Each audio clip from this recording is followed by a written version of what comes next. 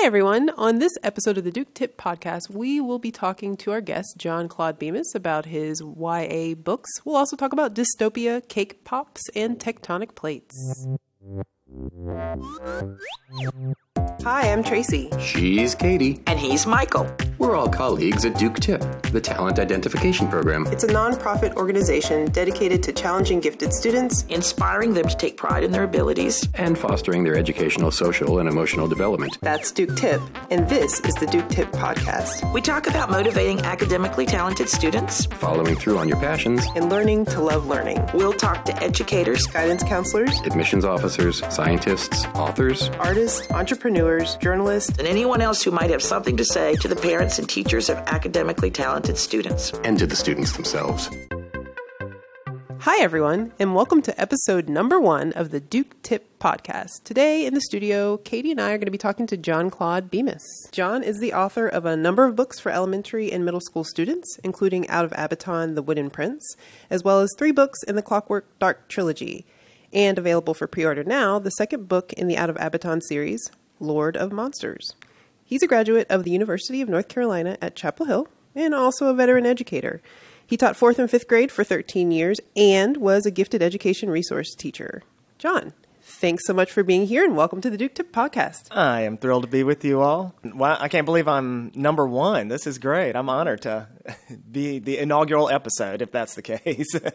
We'll talk to John about his areas of expertise a little later, but first, you know what I learned? All I learned was we know nothing. And I learned it from watching you. Oh, you know what I learned? This is the segment where we describe the single most fascinating thing we've each learned recently. Katy, you want to go first? Sure. This past month, I actually embarked on this study to learn about big wave surfing, of all things. It started when I went to Full Frame Documentary Festival, and I saw a documentary called Take Every Wave about the life of Laird Hamilton.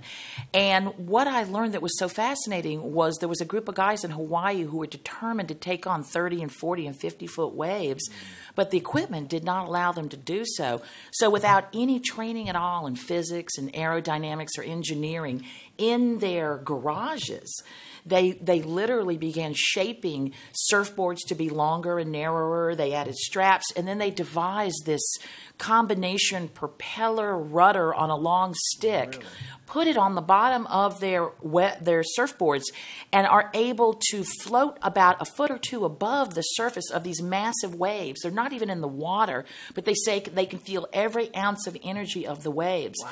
And eventually they took the idea to engineers like at Northrop Grumman or someplace like that, and the guy said to them, "You guys figured it all out on your own." Cool. And I just thought it was amazing that they were able to kind of intuit that kind of knowledge and put it into action. How long did it take?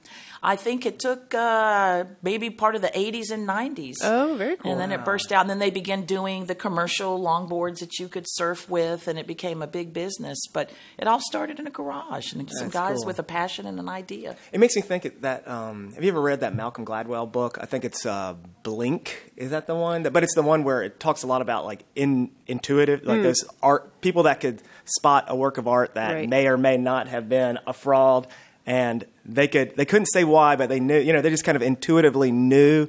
But like one of his points in there was that you had to have a huge knowledge base to get to that point where you intuitively can just call that kind of thing. And I'm sure that those that not just anyone would have been able to pull off those surfboards. I'm sure. Oh yeah, they've been living on them. They were part of it. They could feel it. That book is on my bookshelf now. I'm going to read it. Yeah, good one. What's so cool about that too is that you think about the surfer stereotype, and it's not an engineer. Right? Like it's not somebody who goes home and tinkers on an idea for... Right. And some of those guys in the documentary, it's very obvious, they're super, super smart, super aware.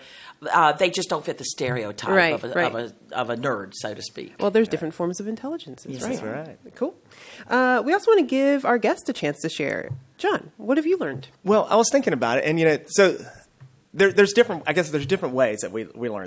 We learn by watching like documentaries, or we watch by reading books, and that kind of knowledge. And I've been reading I read a lot of nonfiction as an author. But I was thinking about another kind of learning, one where you spend that time just reflecting on something, thinking about something that you find interesting.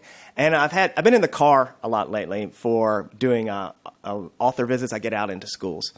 And on my car rides, I've been thinking about some of what I've been teaching in some of these school visits. And one of the things that, a lot of what I do when I work with kids is kind of talking about creative writing and coming up with ideas, and especially focused on kind of the creativity side of it. And one of the exercises that I do with the kids is just these what-if questions. Like such a simple thing at first, but, writers use it all the time. This idea of, like when they're coming up with a story idea, like what if our pets just started talking one day?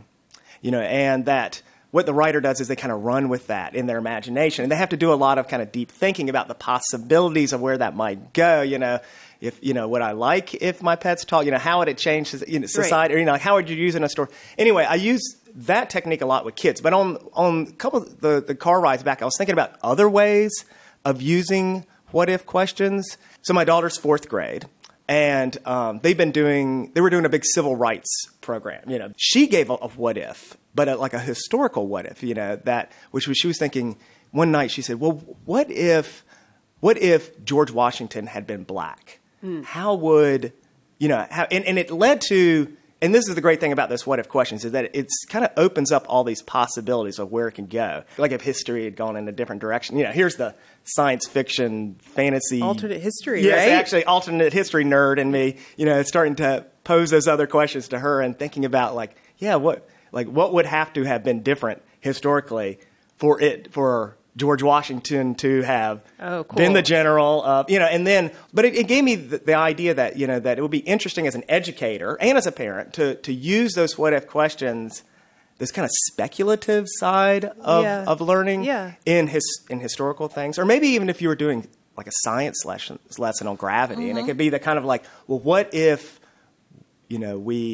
Earth had only half the amount of gravity that we have, or double the amount? How would things have to be, it's a way of approaching learning, right, and thinking in a way that kind of,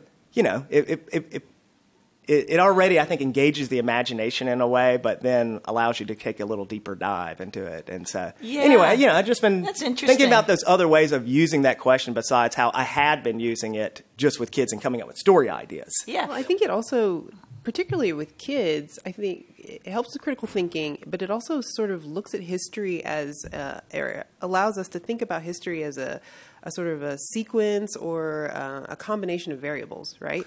Right. So if you think of history and even our country now as variables that we have control over, then what might you be able to think about changing going forward, right? So it allows you to think forward and say, okay, there's some agency in how things went down in the past, and so what can we do going forward? That's very cool. Yeah, and anything that gets our kids out of a passive standpoint where they're just spectators watching social media, watching TV, and lets them start thinking about how they could affect the world is a good thing. Oh, yeah. And I think the interesting thing also, the way that question often goes, is that it doesn't just lead to an answer that resolves the whole conversation. Right. It almost like the more you start thinking about it and the more answers you come up with, opens up some more questions, and so that it just becomes a way that you could just kind of keep going deeper and deeper, or spreading, and letting it go in different directions. And I think that it, especially for kids, if they start to, if that way of thinking becomes ingrained, this kind of way of critically thinking about the world, I mean, it gives you, that opportunity to really exercise a part of thinking that you can use even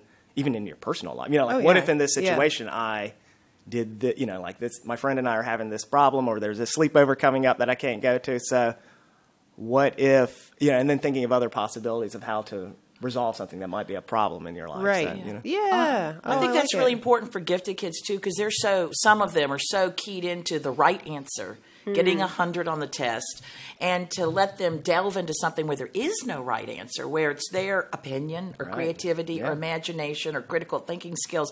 That's really good for them, because that's a whole other layer of intelligence to put on top of this baseline of facts and knowledge they have. Oh, yeah. Right. It's sort of exploration rather than, driving to a point, right? Which is totally different, which is totally for gifted kids, the way they think. So what I learned last week, this is very cool. I learned something from a talk that was given on campus at Duke. I really like attending talks on campuses. A lot of times they're free, and we live in a great area for guest speakers and to be invited in, and you get to go and listen to somebody who's an expert in the area. So I went to a talk by a former director of the National Park Service, and I learned that Yellowstone, the national park that includes Old Faithful, is actually situated on top of a tectonic plate on the North American plate. And that plate is moving, and it's moving across a volcanic hotspot, which is why we have the geysers. But eventually, the current land that the park is on will actually move away from the hotspot because it's moving and the hotspot sort of staying still. And it's moving at a rate of 3.3 centimeters annually. And what got really weird about this fact is that the former National Parks Director said that's about the same rate as the annual growth of a human fingernail. So I was with him until he said that, and then I was like, oh. But also cool, right? Like that. Yeah. Like you think about, you can actually notice the growth of your own fingernails. So this is the idea that there's this part of our globe, our country, that is moving at a rate that we can notice, kind of, over that hotspot. So if we're here in, I guess, 200 years or whatever, and we still have national parks that look like Yellowstone, that one is actually going to have to move if it wants to stay over the geyser, like if the geysers are a part of the feature that we want to highlight. So that's pretty cool, right? Yeah, that is. All I can think of is that dude in the Guinness World Book of Records with the longest fingernails. Oh my gosh. Right. It's like, I like similes, but then sometimes they take you in a different direction. That's right, yeah. So, but you stop thinking about Yellowstone and you're just thinking about creepy long fingernails. Yeah, exactly. But I thought it was a cool fact that that is a cool fact. That what we think of as being a static feature that we're focused on. Actually, we're on plates that are moving, guys. We're not in the same spot. Yeah. So very cool. So let's move on to tell me more. You look like you want to tell me something. Tell me something true. I have so much to learn from you. Tell me more. This is the part of the show where we delve into our guest's area of expertise. John, you're an author. You're an award-winning educator. You were North Carolina's Piedmont Laureate for Children's Literature. We could start in a lot of places, but I wanted to ask you, you say on your website that you get a lot of your ideas from traveling. So how do you translate real-life travel into fantastical adventure? Well, sometimes it's actually going to a place and then that sparking the idea and using a lot of it. So for example, this latest book, The Wooden Prince, which is a reimagining of the Pinocchio story, it grew out of a trip. I guess originally the first ideas were maybe 15 years ago. I was in Italy, and just being somewhere like Italy, with all that history and just thinking about the possibility of, wouldn't it be interesting to set a fantasy book in a historical Italy in some ways? And at the time, it wasn't even necessarily a Pinocchio story, but it just had gotten me thinking about Italy as a place and maybe how to incorporate it into a story. And I've been a couple of other times, it just has grown in that way. But sometimes it's just the travel, and when you travel to a new place and it's so different from the life that you live normally.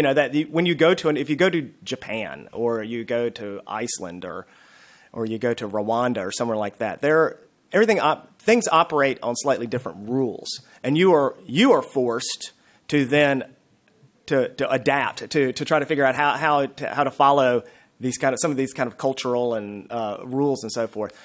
And that, I think, just kind of like bumps up my creativity. Whenever I go on a trip like that and I have to go somewhere else and I've been kind of forced to think in a different way, I just come back and have these huge, spurts of creativity. And it doesn't often necessarily mean I'm pulling the ideas from the actual place, but the experience has just kind of opened my mind up to some new ideas to put into a story. Like it's unhinging. I think there was a quote that to travel is to take a journey inside oneself. I think it's something that I read at a friend's house. Like they have a plaque up, and I think it's so totally true, right? Like you sort of really know yourself, or if you travel with someone, you really know them once you've traveled and removed yourself from the familiar sort of trappings, right? Yeah. And if you're an adult and a parent, you have all these responsibilities. Going away to a foreign country is one of the few ways to get away from all those responsibilities, even if you have a fun own, which you will find out, Tracy, when you go on Yes, your honeymoon. it's true. It's true. this wonderful insulated bubble, and I wonder if not having to worry about that day-to-day stuff just makes more room in your brain for the creativity. I think it does. So the trick would be, how do you find that when you're still at home? How do you make that kind of space when you're still at home? Yeah, that's a good point. Well, Yeah, and also like seeing how other people in other cultures and countries live their daily lives, like to see how in the vast spectrum of humanity there are different choices. Right? That's right. Yeah. Like, actually, that can be mind-blowing. Yes, absolutely. I remember my first trip to Holland and Germany. I think that was my first trip to Europe. Just the toilet paper was different. Right. The water heaters were way different. These little square boxes right where the faucet was. Yeah. Just the day-to-day stuff. And there's a kind of arrogance in assuming that your life is how everybody else leads it. Or for a child, I think that's a big step forward in the education to understand that the world is very different in different places. Right. And when you're a writer, a lot of what you're doing is trying to get your into the head of the character and trying to think, what is this person going to do in this situation that I've created? And it might be very different than the way I would handle this situation. And so the writer is often, trying to, embody another person. And when you get into these other cultures and other places, where you're really kind of thinking about, I wonder why people do this or why do, and that it just gives you more kind of fodder for character. Or empathy. You're suggesting, I think, empathy for for people different from you, and we could definitely use more of that. Yeah, well, and also recognizing that if folks are making different choices and they've lived a whole life in another location that you haven't been present, they're probably good reasons, right? Like, I think that's something that is still sort of a novel idea in some circles, that if the choices are different, doesn't mean they're worse. Actually, they're probably pretty solid for that context, for that person. Mm-hmm. They're still good choices, even though they're different than the ones you might make. So that's pretty cool. So in the grand scheme of things, what are you setting out to do when you sit down to write a book? And I think this is one of the differences between when you write for a younger audience and maybe writers who write more for adults. My experience in talking to a lot of writers, because I do not write books for adult readers. Now, I do have a lot of adult readers who enjoy the kind of books that I write, but I'm thinking often about my audience, and I think a lot of writers who write in the adult market don't. They're writing the book that they really want to write, and they're maybe not really thinking so much about their audience. But I'm often I have to be very aware of my audience because I want it to be something that is appealing for a younger reader, that is going to be, first and foremost, entertaining, because that's what I'm trying to do, is create books that they will enjoy and that they will just love reading, but also will speak to them. That these characters will say something to them and get them to think about their lives, so it has to have those qualities to it that are going to be important and valued by a younger reader. So that's a big part of what I do, but a lot of it is what I really enjoy too, right? Because I love reading these kind of books. I love, I'm the nerdy kind of guy who just loves thinking about fantasy worlds and all that. So it's enjoyable for me just to do all that, have my head in that space, and to create these kind of worlds and characters.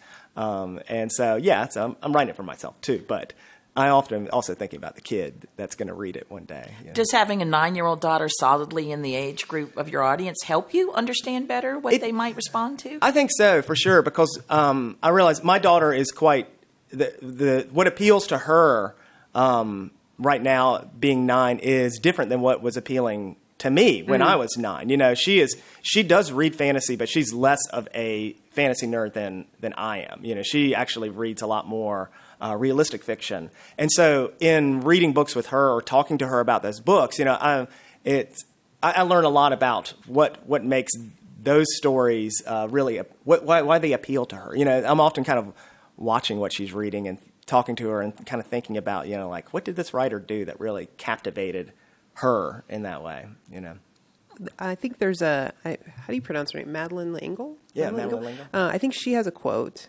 I hope she has a quote because I'm saying it in the podcast, but it's paraphrased, write the book you want, And if it's too difficult, write it for children. Yes, I've heard that quote too. I think she did. Yeah, I think that is a quote by her, and I think that's essentially what she said. And if it's too difficult, write it for If children. if it is too difficult, write it for children. Wow, I would think it would be the opposite. Right? I think that's the idea. So many awful books for adults that obviously they haven't put any editing or thought into. Yeah. I mean, I guess maybe we could talk about that for a second. Like, what is it about, youth fiction, YA fiction? Because I'm a big YA fiction fan. I love science fiction, fantasy. Yeah. I will drift towards the YA section before any real other. And why is that, do you think? What is it about those stories? I think they are wrestling with some big ideas. I think, when you're doing like sort of a coming of age story or just this idea of transitioning from a youthful way of thinking to an adult way of thinking, I think that's hard stuff. Right. And encountering what it means to be an adult and trying to sort of navigate that information and those, ways of operating, I think. Which is really what it takes to be an adult navigating the world. Yeah, Teenage, it's just the same problems, just on a different level. Yeah. I like it because young adult novels are distilled, because the plot's distilled, the character development's distilled. I'm the kind of person, if I start reading a book, I'll stay up all night and finish it and read it. I just can't put it down or look ahead. No, don't do that if you're listening. But I really love it, especially because I feel like, this essence that you find in the young adult novels, when you get into the bigger novels, they've basically just taken that and padded it with a bunch of description. And after a while, you just get really tired of all the description. Yes, you do. Yeah, and a lot of adult novels, you sometimes are kind of thinking, when is the story going to kick in? Yeah, it's like they're watching TV and describing what they're seeing rather than using the medium of writing. And you can't do that in books for younger readers. You have got to You've got to have an appealing character. You've got to have a story with a solid plot, and you've got to get into it.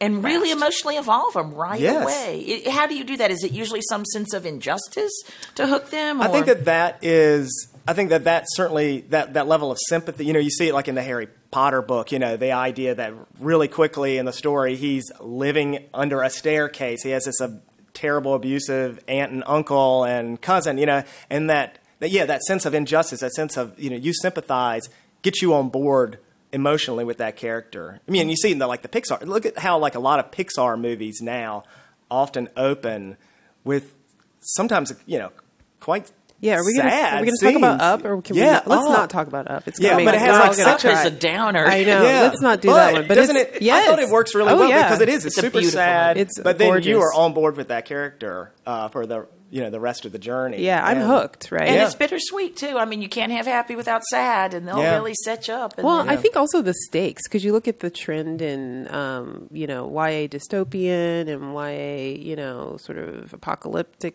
novels in the last decade or so. I think young adult novels are not scared of saying, the world might end if this issue is not resolved, right? And I don't think that happens as much in adult novels. That purity of thought is really important, too, in raising people determined to fix that problem. You need somebody laser focused on some end of the spectrum. Well, and in some way, some of those apocalyptic novels, the character might not be able to fix the world, but how are they going to be able to, find their own place and survive in this really difficult world? Because I do think that one of the other things that we want as readers in encountering a book is that we want a character to transform in some ways. We want to see, and I think that that's so much a part in childhood. We are making enormous transformations in who we are, finding our sense of identity, our place in the world. Often as adults, we get a little more settled into a particular identity or a sense of where our lives might be going. And so, but you as a reader, when you see that character, like that character in Up, where it has a sad opening, it's like you want something really good for him. You want to see this kind of transformation happen in his life in some way. Yeah. That you're hoping that the story will provide. And as a writer, you often have to think in terms of, what is it that the reader, as quickly as possible at the beginning of the story, what is it that I'm going to get the reader on board with that they are going to want to see happen, potentially for a character? And maybe it will not come out the way they're imagining at that early stage of the book, but if it draws them in, then that's what you want. I mean, that's what we want as readers. We want to get engrossed in a book right away, and we want to not want to put it down until it's finished. And so that's one way I think of trying to help provide that for the readers, is to think about what they what it is that they're gonna want to have happen for this character. Oh. So. Well, why do you think dystopian novels are so popular now? I worry that it's because there's so many catastrophes are always crashing in on you these days. You can't escape them. They come in through the media all the time. And I worry it's created this world where the kids feel hopeless about the future, or that there's just so many problems. But why do you think they're so popular? I think part of it is that. I mean, there have been people who have put out studies that have said, that dystopian novels often, that the political climate will influence, like Harry Potter, which is not the opposite of a dystopian novel, was kind of coming out in the 90s, which was like an era of a lot of optimism and, that sometimes when we take a little darker turn, that the books will reflect that.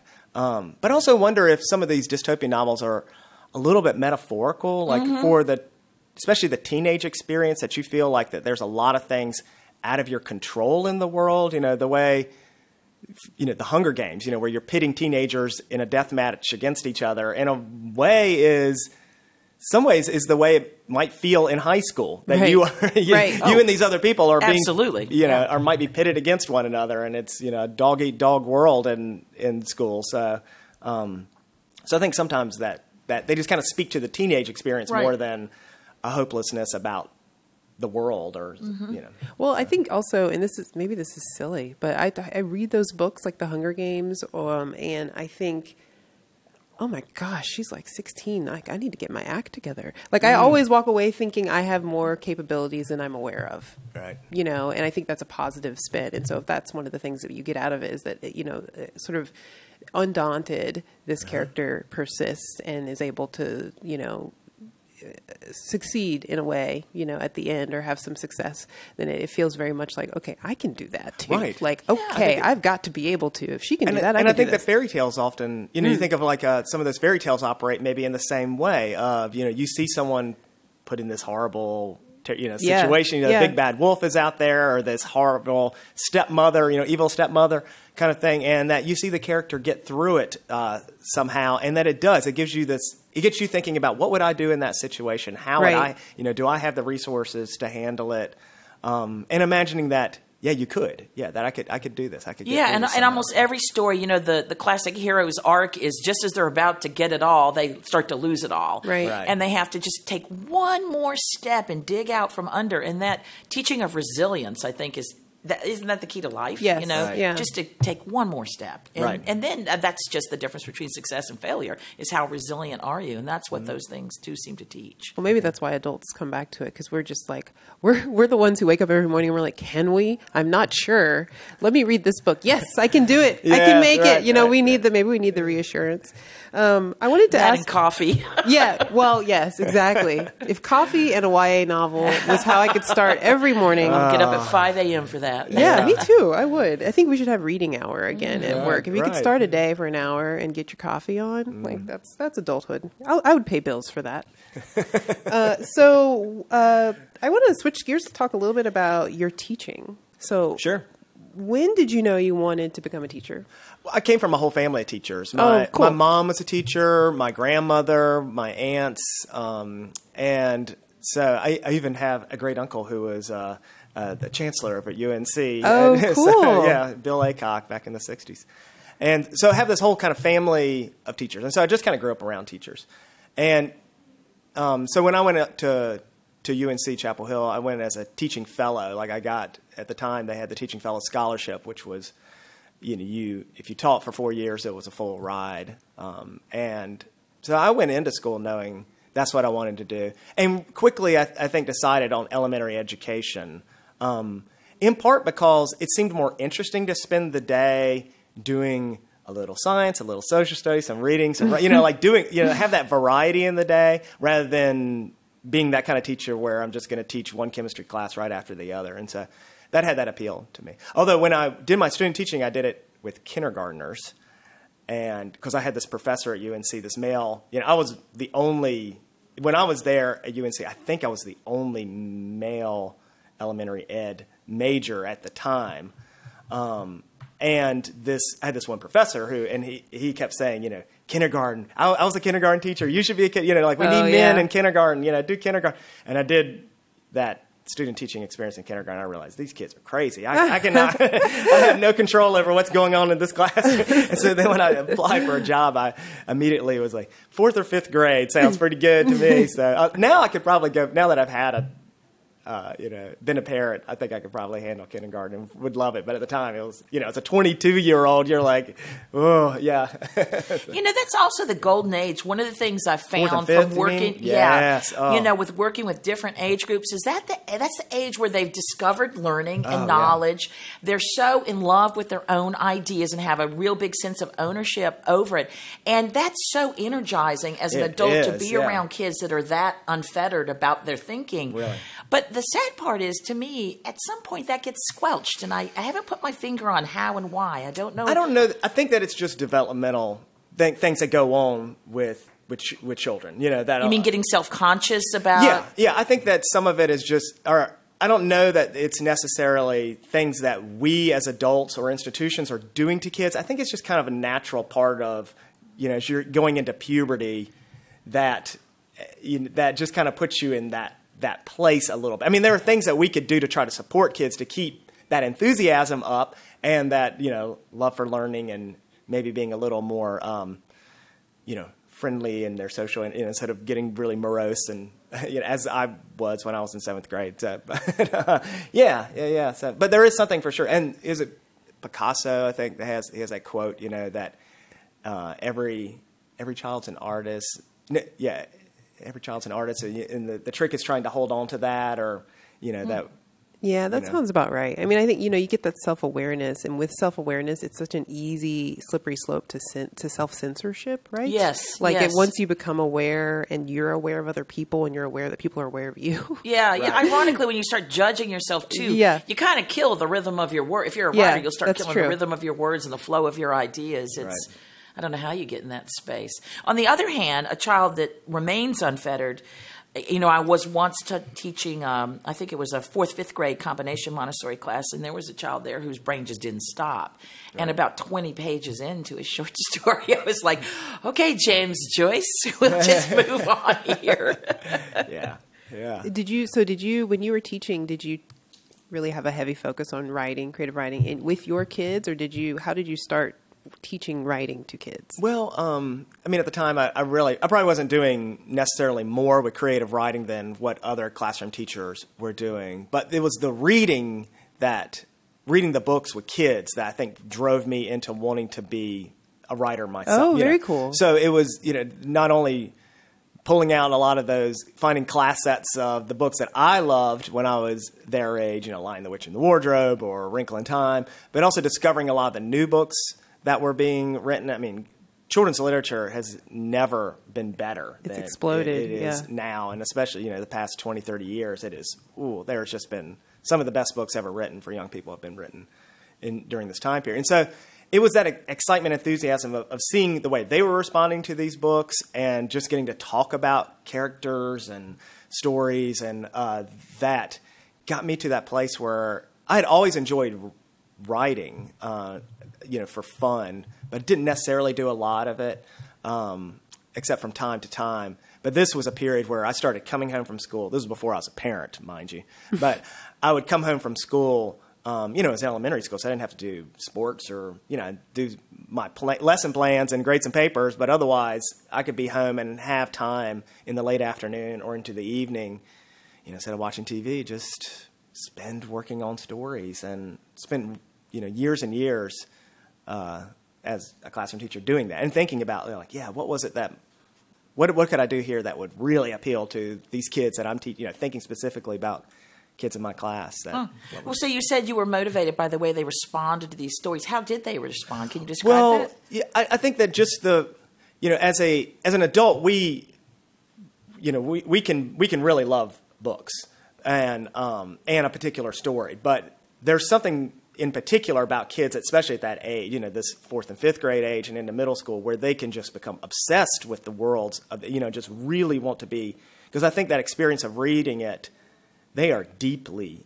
into that world with the character, and will often want to return again and again and again to these, a book that they love, they would just sit there and they can read it 5-6 times in a row, which we wouldn't necessarily do that so much as an adult. So I think it speaks to that level of how much they are investing emotionally and intellectually into the characters in the story.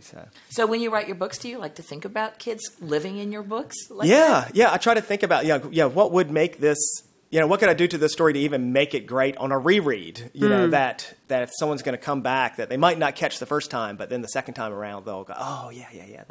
So there's fun things, to do with it like that. Do you use cliffhangers? On chapter endings or on the story endings? Either, just as a device. Yeah, cliffhangers are a great device, hey, there is no tool that is off limits if it will just get people hooked on the story and they want to keep, God, cliffhangers are diabolical. I love them. They're so good. I love them. Yeah. You got to use it in the right way where it doesn't infuriate your reader. So, yeah. Well, and just like that, if it's a cliffhanger at the end of a book, and there's a moment that happens, and then when you pick up the sequel, and for me, if you don't pick back up at that moment, like depending on how it's written, like if you shoot me months into the future, I will rage shut that book for a minute and put it down, and then be like, I can't believe they did that to me. Right. I'm a little insulted. You need that continuity. I need that. Yeah, like episode. I really. I'm a sequential storyteller thinker, so I'm really thinking like this is a big moment, and I want to see the fallout. But then when that does happen, I'm so rewarded. So it's those writers have spoiled me. They've really held on to this moment. We've taken a breath collectively for like 18 months or 2 years or whatever, and then we go back in. Yes. I love that. Yes. That's my favorite. So I want to talk a little bit about your teaching academically gifted kids. So what's the most challenging part of working with gifted and academically talented kids, and what's the most rewarding part? Yeah. The challenging, sometimes it's dealing with parents. Sometimes that was something that that parents, rightly so, have high expectations for what the classroom teachers are going to, what the school is going to provide for their children.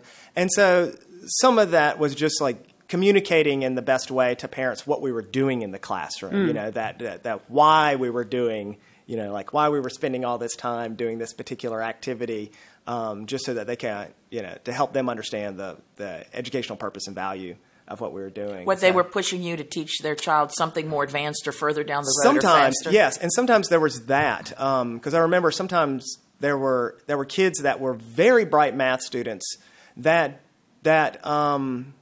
but didn't necessarily love math. That my guess was that they were probably not going to wind up a math major in school, but if the parents wanted to really start to push them into some accelerated math, I was having to help them at least just talk about it as a discussion to think about, okay, but if we do this now, what will this mean by the time they are an 11th or 12th grader in high school? Because the level of math that they'll be having to take could be, not that they won't be able to handle it, but will they really love math that much that they will want to be doing that high level of math? That could, for some kids, that might be the perfect way to spend their senior year is with that. And for other kids, that might really ruin a senior year to have to handle. Does that make sense? That kind of Are you saying that you helped negotiate the difference between what the parent wanted for the child and what the child seemed to naturally sometimes want? Yeah, sometimes. And so sometimes it was just having that discussion so that people kind of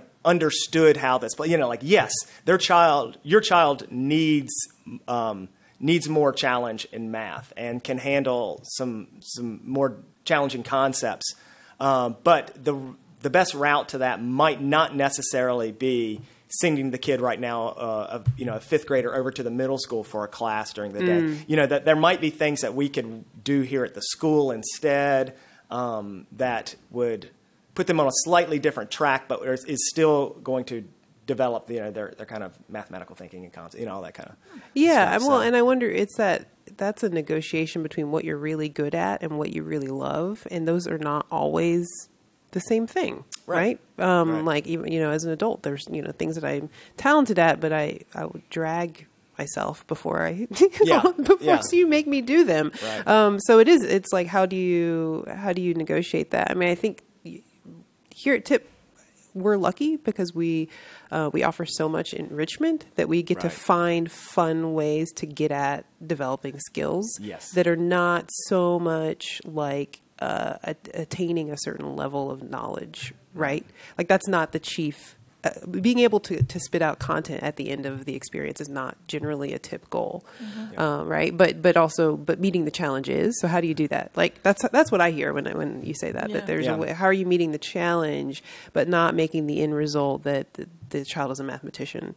Yeah. 6 months later or whatever. Yeah, I think I actually, one reason I love doing new things all the time is that gives me permission not to be perfect at them. Because the activities, because I actually enjoy activities I'm bad at more than the things I'm good at, because you have this pressure to be perfection. Right. Yeah. And, I think a lot of gifted kids have that. And the joy of just being able to try something and mess it up is great. Right, I think. But that is something that we often have to work with our gifted kids to help them with. Because for a lot of them, they feel like if they're not good at something, they don't want to do it because they're so good at other things, and that feels really good. That there's a lot of reward in that. But for some of them, the reward of the feeling that they get when they do something that they're not good at doesn't feel so great. But it's good for them to do it. They need to learn that yes, you can. We're all bad at everything when we first start something new, and you have to work at it to get good at it. That there's something really rewarding and satisfying in that.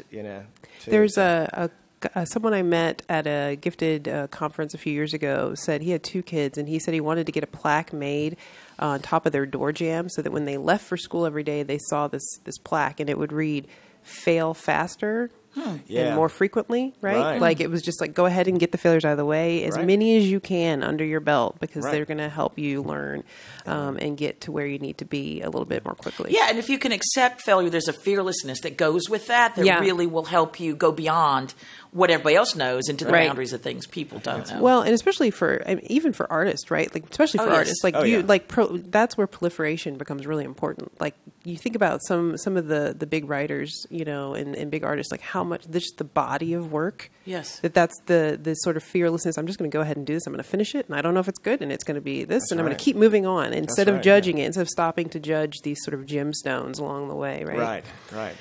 So I think that might actually be a good segue. Sure. I think we did that just sort of organically. That's really great. Thank you for telling us more about yourself and what you do, John. The last segment is called Failure is Instructive. Failure is growth.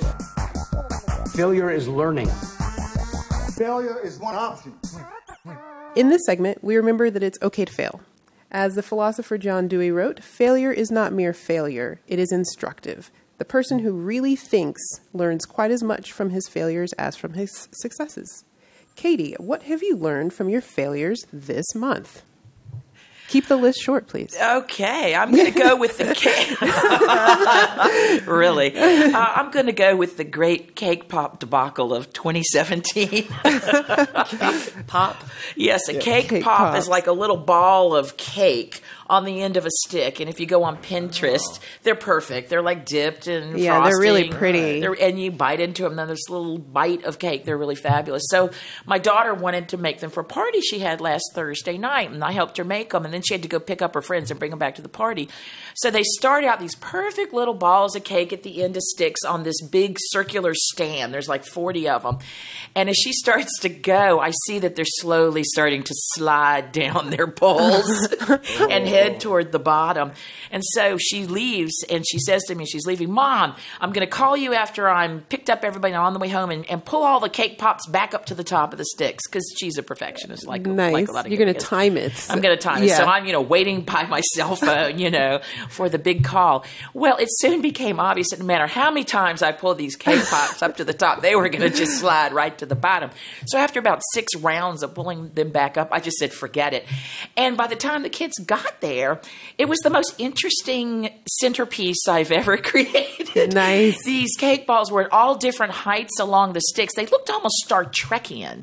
It was sort of like, what? They looked like planets orbiting or those Christmas lights you can put in the trees, those round ones at different heights and stuff. Like a diorama? And we're just going to go with it, Yeah. like a diorama. It was so futuristic, and they didn't care, They were too busy eating them I'm sure to they really taste care. the same, whether or not they look like a pop or something. Oh, yeah, they were good tasting. So it's just a let it go moment, Yes. John, how about you? Any failures to share? Yeah, I was thinking about it, and the one that jumped out to me is just and I'm not sure. I'll be interested to see what you all think about that. I'm not sure what the lesson exactly is. So this is more to get your thoughts on this. But I read a lot of books to my daughter at night, and even at night, it's been great. She still wants to hear a book. And so we had been reading Rebecca Stead. We'd gotten into this writer. She wrote When You Reach Me, and my daughter loved that one. And then we did Liar and Spy, and that one was great. And then a newer book had come out by Rebecca Stead called Goodbye Stranger. Amazing book. But, this is the difference between being a parent and I think sometimes being a classroom teacher. Is like, as a classroom teacher, any book that I would have read to my class, I would have vetted it first. But as a parent, you're just often kind of winging this kind of operation. And, the book looked great. We're going to start reading it. And then as I got into the book, because it's set with these middle school girls in New York City, just, realistic contemporary fiction. And at one point, one of the girls has her cell phone, and she says to her friend, oh, look, this, and what's that a picture of? Oh, it's this boy's knee. And then he wants me to send a picture of my foot. And then, for my 9-year-old, it was like, yeah, whatever. But I realized, as an adult, where this was headed. Oh, no. Right. Gateway body parts. Yes, exactly. And a super important conversation to have. Mm-hmm. But I was trying to think, with my 9-year-old, is she quite, so it's that kind of, so ultimately I will say, and I'm not sure this was the right call, but ultimately I read ahead a little bit to see where it was going, and it was definitely headed in that direction. Mm-hmm. And I realized that was going to be the focus of the book, was kind of the ramifications of all this. And so it was the first book that I've had where I stopped it with my daughter and said, I'm not sure that you're quite ready for this. Mm-hmm. That we might give it another couple of years. If she'd been 12 or 13, I would have felt like that. Yeah, right. Yeah, but I still don't know that was the right call. Because it's that whole idea of, this was not a young adult book. This is a book that is meant to be read by a middle school kid, and not some, not necessarily a 16 or 17. Mm-hmm. It's meant to speak to them. But, for my fourth grader, it's that whole idea as a parent, or even as an educator, or a librarian, right. Are there books that we're going to say no to kids on, or don't? I think as the parent, that was your call. First of all, if anybody's going to make that call for your daughter, it's you as the parent. Yeah. Secondly, props for not reading her Gossip Girl as an example of young girls in New York City. Yeah. But thirdly, I think it's really important to protect that sphere of innocence in children for as long as possible, because the world just dumps all that stuff on you soon enough. Right. And at 9, if she's not going there and doesn't understand it's going there, then I definitely think you made the right call in giving her that space to live in a little bit longer before all that stuff starts. Right. But did you all have books that you read at that age that you were that were a little more mature content than what you were for sure ready for at the time? Yeah, and I was a gifted kid. I was reading ahead of my level a lot, and so I was encountering books that I was probably really not supposed to read, or I was going to read 5 years later. Right. And I remember, this is a different example, different direction, but I remember sitting in 4th grade, maybe 5th grade, and reading Jurassic Park. Oh yeah, like the first, Jurassic Park, and I just remember it got pretty gory. There was just a comment about the dinosaurs and the body parts they were eating, and there were some references I didn't quite follow, and I think I just sort of glossed over them. I think I was like, oh, I don't think I would be able to watch this or see these legs flying or arm, whatever the Tyrannosaurus Rex, and so I did have those experiences, and I don't know if I just sort of didn't encounter the ones like you're talking about just yet, but I was starting to read a lot of adventure books, and so I was let me raise the stakes, bring dinosaurs in.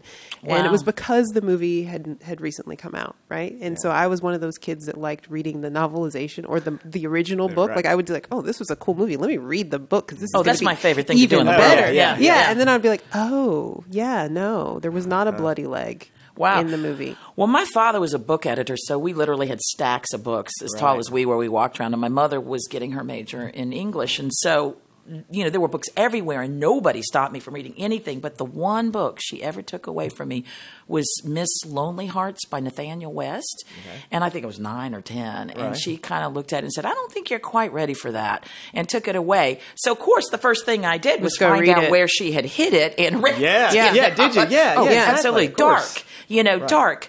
But even just knowing that she had started to censor that gave me some context for it, I think.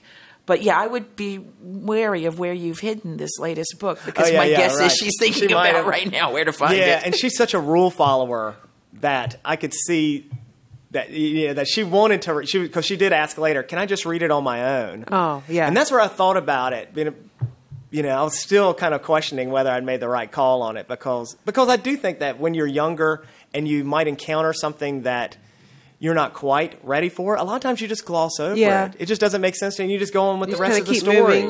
I don't remember ever being really traumatized by something that I read in a book in the way that sometimes I saw horror movies. Yeah, it's the movies that get me. Yeah. And I have a lot of memories of being just frightened, like accidentally watching like The Exorcist or something. As a child. And you're like, I wish I hadn't seen that. I just you can't unsee it. I was a visual kid too, so. I brought my sister to see it when she was 11. She's never forgotten or forgiven me. Yeah, that She's was in her 40s awful. now. Why did you do that? I don't know. I was 17. I had bad judgment. Yeah. Or just like Indiana Jones and the Temple of Doom, which was the movie that gave us the PG-13 rating. Oh, is that right? Yes. Wow. Bit of trivia for film buffs. Because they couldn't figure out where to put it. It wasn't PG, it wasn't R, and it's the gift that they gave to us was PG-13. PG-13, okay. Yeah. I think in some ways the inappropriate content is about external expectations. And if you can keep your child from having to deal with those, it gives them more time to develop their internal moral core and fortitude and their own kind of thoughts and direction. And I think that's something that's missing, unfortunately, for a lot of younger kids these days. Well, I've got something that I would like to share. There's a failure. This is pretty funny. I think it's funny. So I am getting married this Saturday. Congratulations. Thank you. It's very exciting. A week ahead. I know. I'm in the home stretch. And part of getting married and getting the information out to your guests is to talk about attire, right? Oh, yeah. And dress code. So this is one of those, the Princess Bride, like you keep using that word, it does not mean what you think it means moments, where I set the attire to semi-formal and cocktail because I'd read it, seen it on other weddings. I was like, that sounds about right. This isn't black tie. I know what that is. And I don't want anyone in jeans. So how do I land, and putting formal, even semi-formal seems like it elevates it a little bit. So I had a guest of our wedding, a friend of mine, a good friend from college, lives in Edinburgh in Scotland. And so he's trying to figure out how to pack and he wanted to just get some information. So he said, okay, I saw the invitation. I saw us in for a cocktail. Do I need to wear a suit? Do I need to pack a suit? I just want to know because that changes my luggage situation, which is very sweet. Forward-thinking thing to say. And I always said, no, you don't need to wear a suit. Semi-formal cocktail, you just wear a dress shirt and a tie. It's totally fine. Nice pants. And he said, are you sure? Because I really don't want to look out of place. You know your family, you know your guests. I will do whatever you want me to do because it's your wedding. I can't wait to see you. And I said, no, it's totally fine. And then I told my fiance, I was totally wrong. Like semi-formal and cocktail is suit, apparently. And this is subjective a little bit, right? Like you could go to a gazillion websites and there's examples. Dress code is just one of those things that could go in any direction. But apparently suit is totally appropriate. And then the casual version is like a blazer. So my friend, I have not told my friend. I was like, you know what? It's already happening. Hopefully he'll be fine. There's always that person who shows up in jeans anyway. So there is always somebody who is much more casual. Yes, and that will probably be the least of your problems. Right? If you have any relatives like mine, it's pretty small of an issue, but it's a social concern that a friend had, and I wanted to do the right thing. You want them to feel comfortable, at your right, wedding, and not be out of place. So I was like, this is one of those things that people care about. I'll care about it too, but apparently I didn't know what I meant. So wait, should Tracy call her friend and say, "Yeah, wear a suit"? Has he left yet? No, he hasn't left yet, but he did respond right away. Oh, I was going to do whatever you wanted, but thank you so much because I didn't want to have to pack a suit. Yeah, it is a pain to travel with a suit, but it's... Yeah, I don't think so. I think you could come back and say... Here's some links. Or just, I've heard from other guys, and it sounds like many of the other guys at the wedding are going to wear suits. Yeah. But I just want to give you that heads up because you might be a little more casual than some of them. Yeah. But Yeah. if you want, Yeah. if you're comfortable with that, I'm totally fine with. But then but feel free to take it off right away and dance on the tables if Right. you want. And then Yeah. you'll Right. have a really fun wedding. Yeah, I was thinking, could he borrow one? Like, I'm like, that's kind of iffy too. You know, I mean, borrowing. like at a nightclub. No. Here's a size 44 plaid jacket You from know, 1940 actually, to wear. I would consider that at the wedding because I just, some people just don't read any dress code. He asked, so I did say no jeans, and he said, "Oh, don't worry, I won't be doing that." So at least The only thing there's I that. worry about with him is that if he asks, that he's the type that it might really bug him if he got there, and it would. That's true. Now, see, I can see you're very empathetic. No wonder That you is write very, such that good is very books. nice of you. He doesn't know this person, and he's concerned I know, about him. that's That's why he's a true. good fiction writer. Well, I will also say that I think that he should have just packed the suit and not bothered asking you personally. But yeah, etiquette. So sorry if you're listening to this. Yes. I don't mean to be judgmental all of a sudden, but It'll It be means like John's the perfect guest. It'll be Please like a invite him month to your later. wedding. Yeah, it'll be by the time this airs, it'll have happened. Okay, yeah, it's already a done But deal. I will. Maybe I'll go back and say. Yeah, in the notes to the podcast, could you let us know what happens at the the edit wedding? next episode, I'll tell you what happened. Oh, excellent. All right. Yeah, Excellent. that'll be fun. Sounds good. Well, that brings us to the end of this very first episode of the Duke Tip Podcast. John Claude Bemis, thank you so much for being on the podcast. Do you want to tell us where we can buy your books? Oh, well, online or you in can. stores? Yes, I guess people listening to the podcast are going to be everywhere. So you can Barnes & Noble, your local independent bookstore, if they have good taste. And if they don't have it in stock, I'm sure that they can order it for you. Of course, it's on Amazon. And Great. I have a website, johnclaudebemis.com, and it has the links to all that. So. It's a very cool website, actually. Oh, I like. thanks. There's lots of photos of your travels and stuff like that. And, and book recommendations so for young readers who are looking for some books. Oh, I have because a you- link that's on there. good. Yeah, you And did mention creativity some great ideas, books you were reading to your daughter. Would they be on your website? Yes, yeah, okay, they'll be on good. there. because they've been vetted. Yes, the ones on I can vouch for the ones that are on the website. It's embedded. Yeah. Listen, you're a parent reading to your child. You are so far ahead of the game. Yeah, that's awesome. All right. And so thank you again. And to our listeners out there, if you have an you know what I learned you'd like to share, or any failure is instructives to send in, we'd love to hear from you. Send us an email to podcast@tip.duke.edu or leave us a voicemail at 919-668-9127. Visit tip.duke.edu to learn all about Duke Tips programs and how you can get involved. Bye-bye.